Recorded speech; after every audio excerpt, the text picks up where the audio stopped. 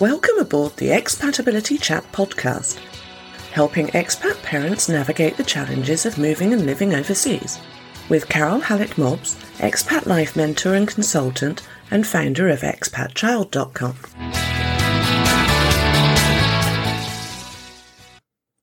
Hi, welcome back to Expatability Chat. As we approach World Mental Health Day on the 10th of October, I want to focus on an aspect of expat life that isn't always widely acknowledged: expat mental health. If you've followed Expat Child and me for years, in which case thank you so much, you'll know that I've always pointed out the realities of relocating overseas, the good stuff as well as the not so good stuff. And for doing this, I actually get slated quite a lot, which is quite fun for me. According to some, I shouldn't, and I quote, be negative about expat life, because it's all amazing and wonderful. Well, yeah, most of the time it is, but more often than you would believe, it is bloody hard work. I wrote an article on this topic, expat mental health, a year ago, and some of the backlash was absolutely incredible. Apparently there are some people who don't like me speaking about the potential negative aspects to expat life. They would prefer me to keep it all light and fluffy, and pretend that each and every one of you has a super easy and fun time, and allegedly it is my place to maintain that expat bubble.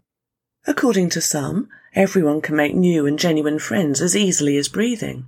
Everyone has a ton of money to spend on what they like. Everyone has a nanny and a housekeeper who take on the day-to-day running of the home and the family.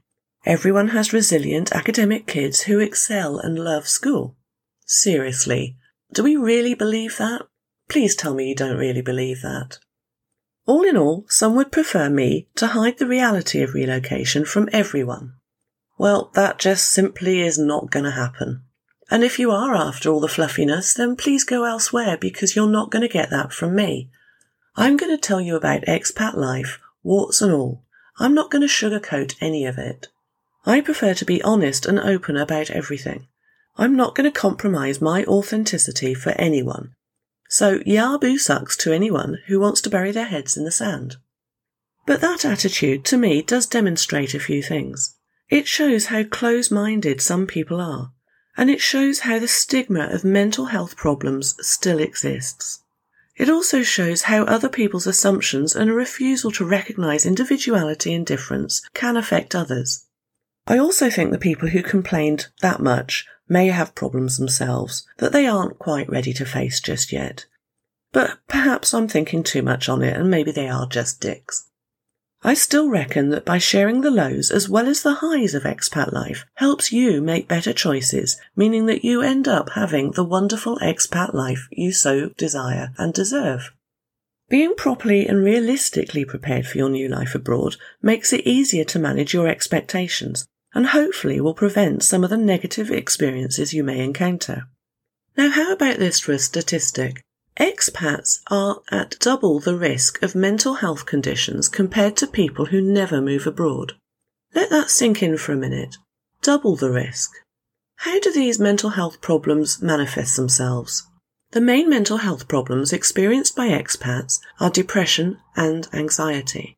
I've also known many people with eating disorders and those who have quite a heavy reliance on alcohol. Sometimes people moved with pre-existing conditions, either diagnosed or not, which the pressures of expat life then make worse. For example, bipolar disorder.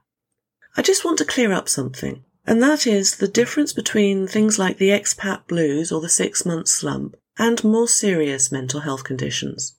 It is extremely common for anyone who's moved abroad to experience a come-down or 6-month slump or the expat blues, a series of cutesy names I've given to periods of time where life kind of catches up with us.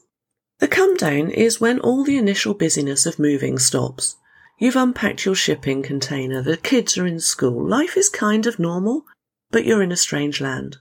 And you have a few moments of, oh crap, is that it? Now what? And then you kind of just get up and carry on with your new life. The 6-month slump is pretty much the same kind of thing. And it's something that can actually be applied to now, as we hit 6 months of the COVID lockdowns and all the palaver that this is causing. We hit a wall. And the expat blues often come about after traditional holidays, such as Christmas and Thanksgiving. holidays that are traditionally spent with friends and family, and also when we have visitors and they go home. There's a bit of a slump after those as well. And those times just emphasise how far away we are from friends and family and familiar ways. Oh, and I should mention culture shock too, which can often be mistaken for a mental health problem, and vice versa, but is different, and you know all about culture shock. These are all natural processes in this alternative lifestyle we lead, and we generally move past the dip. If you feel your dip in mood could be connected to one of those, the come down, the expat blues, the 6-month slump, be assured that that is a temporary feeling and incredibly normal. Just keep going. It's a temporary blip. Take one step at a time, one foot in front of the other. Just keep going. And in about 4 to 6 weeks, you'll be through it. Expat life really is an emotional roller coaster. Everybody says it, everybody agrees. You have ups and downs. It's when the ups disappear and the downs dip further and stay down that we need to recognise and get support and help. So who am I referring to when I'm talking about expat mental health? We tend to think of expats as people who move abroad because they want to explore new opportunities and experience new cultures. When we tell our friends and family we're moving abroad, we receive comments such as, "Oh my God, you're so brave, I could never do that." Expats naturally have a zest for life and a confidence and a self-sufficiency that drives us to embrace new ways of living. It's all about exploring the world and creating a new and hopefully better existence for ourselves. However, there are, if you like, different types of expats. I'm not talking about individuals at this point, I'm just sort of grouping everybody all together. I hate doing that, but for this it makes a lot of sense. Who expat mental health problems may affect also depends on the reasons or circumstances around the relocation. Different categories of expats each have separate outlooks that affect how they respond to their expat life situation. For example, one group of expats, those who move to escape conditions in their country of origin, usually do quite well on the mental health front. Fleeing danger and conflict, these people are often grateful for the peace and security of their new home country, particularly those escaping war, poverty, or a violent society. In these cases, there's not an awful lot to miss about your home country, which in turn creates a positive outlook. They've taken steps to improve their life. Then we have the independently mobile expats, those who choose to move overseas as a lifestyle choice. They tend to view challenges as opportunities and are generally more independent and self-sufficient. And they're usually okay too. And then we have the expats who I'm really focused on here, who move overseas on a global work assignment. They tend to see their challenges as difficulties and expect the company to support them. These expats tend to stay focused on their home culture. They refer to home as their original home country, not where they're living right now. It's just something I've noticed quite a lot. This is particularly valid if the company they work for is home-based, rather than their host country-based. To drill down even further, it's actually the expat partner who is even more at risk of mental health problems. This is the partner who has given up their career, and perhaps is now a stay-at-home parent, and who doesn't have the distraction and focus of work to go to each day. The dependent partners of the employees on a work assignment. From sacrificing a career comes a loss of identity, a loss of self-worth, and quite often a loss of confidence. Sometimes resentment can build to breaking point. They often struggle to adapt to their new culture, circumstances and lifestyle, and may not receive the support they need and want from their partner or the company. I should add right here that very few expats actually regret the decision to move overseas. It's just that some find it harder to settle than others. And most do admit to underestimating just how difficult settling into expat life would be. Most expats have a particular mindset, a particular personality, one that embraces challenges. They're often fairly extroverted, but that isn't a given. There are plenty of introverted expats too. They're usually very positive thinking, looking forward and enjoying life in the moment at the same time. However, there is a consequence that can be quite damaging of this natural personality trait, and that can be a reluctance to prepare for negative experiences. That makes sense. We do look ahead and we do look at the very positives. After all, we're making a huge lifestyle choice here. We're making a huge change in our lives. And we're doing it for all the right reasons. We're thinking ahead. We're thinking of the best thing for our kids, a better way of life. And therefore, when something does go wrong, it's really hard for us to reach out. We're a little bit too independent, a little bit too self-sufficient. But it'd be really good if we can put a few self-care and health-related precautions in place before we move. And that's why I'm here. If I can tell you about this stuff now, before you move, you'll understand what may be in store and everything will be much better for you. That's my aim anyway. Expats often leave their home country with dreams and expectations of a better life, only to find themselves lonely and isolated later on. They begin to doubt their choices. Everyday tasks are not straightforward. Try navigating the Japanese bus system for the first time, for example. Luckily, everybody's terribly kind, so it does help. Try wanting to buy baby formula on a Saturday afternoon in parts of Germany. Yeah, they quite often close the shops on Saturday afternoons. It's just little things like this that can make life, day-to-day life, seem really tough, especially if we're not quite in the mood at that point. It can all be a pain-in-the-ass struggle. And homesickness is common. It's so easy to slip back into dreaming of where home and life was familiar. Adjusting to a new culture and not speaking the language is a real difficulty, and this contributes to anxiety and a feeling of isolation and even alienation, feeling lost and inadequate.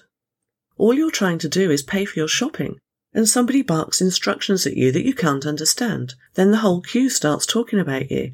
All you wanted to do was pay for your groceries. Even if you do speak some words in the local language, it can be really frustrating. You make mistakes that may be unkindly pointed out to you. You may have an accent that people find funny. It's all really quite embarrassing and frustrating and can really, really hit your confidence. It takes skin like a rhino's to cope with that every day. Obviously things will get better, but if your confidence gets knocked too low, it's actually harder to step back up again. We have great hopes for our new expat life, but often reality lets us down, and we realise that expat life is not the insta-perfect dream that we expected, and this can really hurt, and it may even negatively affect your entire time overseas. Basically, we're back to my personal bugbears again, assumptions and expectations. Actually, I'm sorry, that really sounds far too flippant. I do know full well that full-blown depression is a chemical hormonal imbalance that has very little relationship with exterior influences. However, external and situational issues can tip the balance of these chemicals, and those damned hormones too, meaning that we are affected by external life stuff. It's a bit of a cause and effect issue. Life gets a bit shit. We don't see a way of getting out of it. The chemicals mess around and make life even more shit. It's a vicious circle. At times like these, we turn to our family and friends, our support system, for help. But wait, there isn't one. You haven't found friends you feel close enough to talk to about this deep stuff with. Perhaps you don't fully trust them yet, or perhaps they always seem so glossy and happy. Your support system of old friends, your family, are on the other side of the world, several time zones away. And besides, you don't want to bother them with your woes right now. 56% of expats who are unhappy living abroad say that not having a personal support network in the host country contributes to their unhappiness. We're back to a vicious circle again. We need people to talk to, we haven't got people to talk to, and our depression gets worse. A major factor is that we feel that we cannot say anything to our friends and family back home when life gets tough. And expat life does get tough. You may post an irritable comment on social media when you're having a particularly hard day, and immediately somebody will say, "What are you complaining about? You're living the dream." And, well, you chose to move away from your friends and family, you made your bed, now lie in it. No complaining, see? Not allowed to complain if you're an expat. And yet, the expat guilt piles on, and we feel we can't even talk to those closest to us. If there are any friends and family of expats listening to this podcast, can I say, just don't do this? Do you really think it's helpful? As my wise grandmother once said, if you can't say something nice, don't say anything at all. What you're doing here is you are isolating your family member, your friend, by not being supportive. Isolation can lead to depression, and family issues can increase that pressure. And of course, you're not only dealing with your own feelings and struggles right now, you're probably putting your children's needs and emotions first too. Younger children often adapt quite quickly to the changes in culture and circumstances, as their main concern is you, basically, their relationship with their parents and immediate family circle. As long as you are around, little kids don't really mind where they are. Older kids and teenagers, on the other hand, can really struggle to adjust and fit in with new groups of friends. And this in turn takes its toll on their mental health, and of course that impacts you and the rest of the family. So what the hell is the answer here? Well, there isn't an easy answer. But let's start by talking about prevention and also recognition. It is sensible to take precautions if you're thinking about starting a new life abroad. Naturally, nobody expects to experience mental health problems, and nobody can predict how you will cope with your new life, however resilient you think you may be. You cannot prevent the chemical imbalance of full-blown clinical depression. You can, however, put in place precautions to prevent as much situational crap bothering you too much. To start with, make sure you are very well prepared for the realities of expat life. And that's me. That's me telling you all about this stuff. Yes, expat life is absolutely brilliant. It's a fantastic way to bring up your children. It is not an easy life. Take a good look through the many articles on expatchild.com. Make sure your expectations are realistic and you're not expecting all your troubles to simply evaporate in the sunshine of your new home country. Get in touch with me if you want to talk through anything. Intriguingly, many expats experience problems in countries that bear a close resemblance to their home country. It's actually the small differences that make day-to-day expat life tough. When you move to a very foreign culture, you're actually expecting more difficulties, more culture shock, and may be surprised not to experience any at all. Prioritise keeping your energy up and keeping your well-being even. Self-care as usual. Eat well, exercise, get outside as much as possible, and be proactive at finding your tribe, or at least finding somebody to talk to. How can you get help if you're really stuck in the doldrums and are experiencing really tough times? The majority of people suffering from anxiety and depression do not seek help from professionals. Now, why is that? We're back to the stigma again, and however much all the celebrities and famous people all over the world are opening up about their own mental health struggles, there is still a massive stigma attached to it all. The other difficulty is finding somebody in your host country to talk to, particularly if a language barrier exists. Finding a doctor that speaks your language and understands your lifestyle and any cultural differences makes successful help really difficult to find. Simply accessing available resources is nigh on impossible. For those who move to less developed countries, finding adequate expat mental health services can be even more difficult. These countries are possibly still trying to get to grips with day-to-day healthcare priorities, such as infant mortality rates and infectious diseases. Mental health interventions for lonely expats are not going to be a priority. Now, a few companies provide services to help with mental health issues for their staff and for their staff members' partners. However, very few people would, in my experience, take them up on this offer for confidentiality reasons. When you've socialised with a person who is your point of contact for this sensitive assistance, and you've seen them gossip about other people, would you really feel comfortable about asking them for such personal help? And of course, many people presume the call for help would impact their future employment when it's all kept in-house like that. Trust is generally very lacking in this kind of situation. People want to find help that is anonymous to the company, that may be anonymous to their friends. Even if the stigma of admitting to struggling with your mental health was finally removed, which is going to be a long, drawn-out process, I believe, I still feel the lack of trust in true confidentiality will prevent employees and their partners from utilising this important benefit. Things are looking up, though. There's a huge number of specialised expat counselling services springing up around the world, as this need has become more obvious. Some practitioners offer Skype counselling too, which will help massively if you can't find anyone to talk face-to-face to in your host country, and that also helps with the language difference. The difficulty would be is finding somebody within your time zone. Expat healthcare companies are also stepping up their game, which may be a more palatable solution for people who don't want the details listed within their company.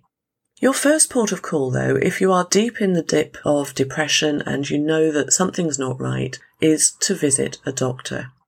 You do need professional help. Find out if there is any underlying cause and any medication you need. When I was struggling a few years ago, I eventually discovered, through a general first appointment blood test with a new doctor in a new country, that I was actually suffering from physical disorders rather than a mental health problem. I have a problem with my thyroid, and I also learned that I had finished and gone through a very early menopause. So that was a grim double whammy and a bit of a surprise, but my medication got sorted and life is so much better now. The doctor may be able to refer you to a counsellor or other therapist, or try and find one yourself. The internet does make this aspect of expat life so much easier these days. It's very helpful to seek a counsellor who understands expat life and the difficulties that this life can cause. If it helps, your problems are quite possibly related to self-identity and the way you process your new life. CBT, Cognitive Behavioural Therapy, is very helpful in this instance. CBT is a talking therapy that helps you manage your problems by changing the way that you think and behave. You'll have assistance in reframing your thoughts and beliefs, reframing challenges as opportunities, and this can be absolutely invaluable, and it works quite quickly too. And as I say, online counselling via phone or Skype is a lifeline for expats who are struggling. Just having a person that you can talk with on the phone can be a backstop to prevent your mental health from worsening. But please do get medical advice first. You may need to keep taking the tablets. So to summarise, expat depression is more common for the accompanying partner or trailing spouse than it is for the working expat, for reasons that I've explained. And I'm going to go into more detail on these reasons in later episodes.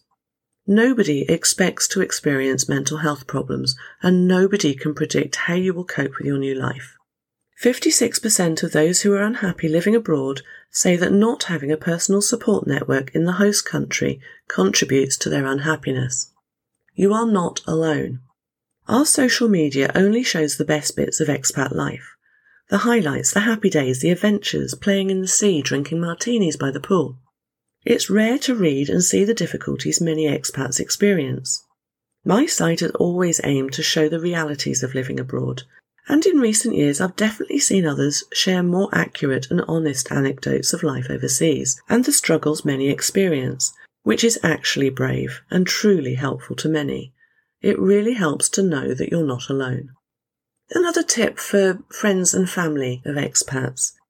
If you are friends with somebody living abroad and they go quiet on social media for a while, or their posts seem different, please reach out. Call them, message them, text them.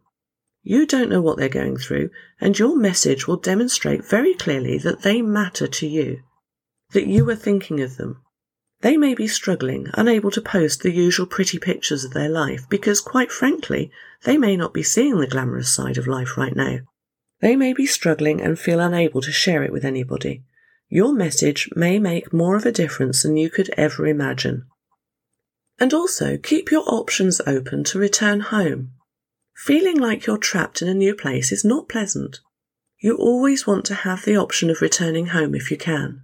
It is not a failure if expat life doesn't work out for you. If you're missing your support system, if you're not coping with the homesickness and it's making you ill, then put a stop to it, go home. Simply knowing that your options are open will help a lot. Moving to a new country is a challenge. Loss of identity, the struggles of daily life, homesickness and feelings of isolation can lead to expat depression. However, by putting in place sensible strategies to protect your mental health, you can bolster your defences and make your overseas move a healthy one. Get help if you need more support with your mental health. Visit the doctor, find a counsellor. Do it. Focus on the reasons you first moved overseas, but don't ignore the option to go back. And most importantly, recognise that you may need help and act on it sooner rather than later. There is no straightforward, simple answer to expat mental health issues. Ultimately, we must all speak out in order to let others know that they're not alone. Let's stop keeping it a secret. Let's stop the stigma. Moving to a new country is a significant life challenge. You need to make considerable adjustments to your basic style of living. It's a good idea to have a mentor, somebody who's been there before, who's lived that life. A mentor can provide you with first-hand insight into what it's like to live in a new country and provide you with some much-needed survival advice. Remember, the main reason cited by expats for what they see as the reason for mental health problems is the absence of the family and friends network that they relied on for support back home. I'm here for you. Let's chat. Please look after yourself. Thank you for listening to the Expatability Chat podcast. Please check out expatchild.com for more free information and resources, and follow me on your favourite social media. Don't forget to join me next week for another episode. Until then, bye-bye.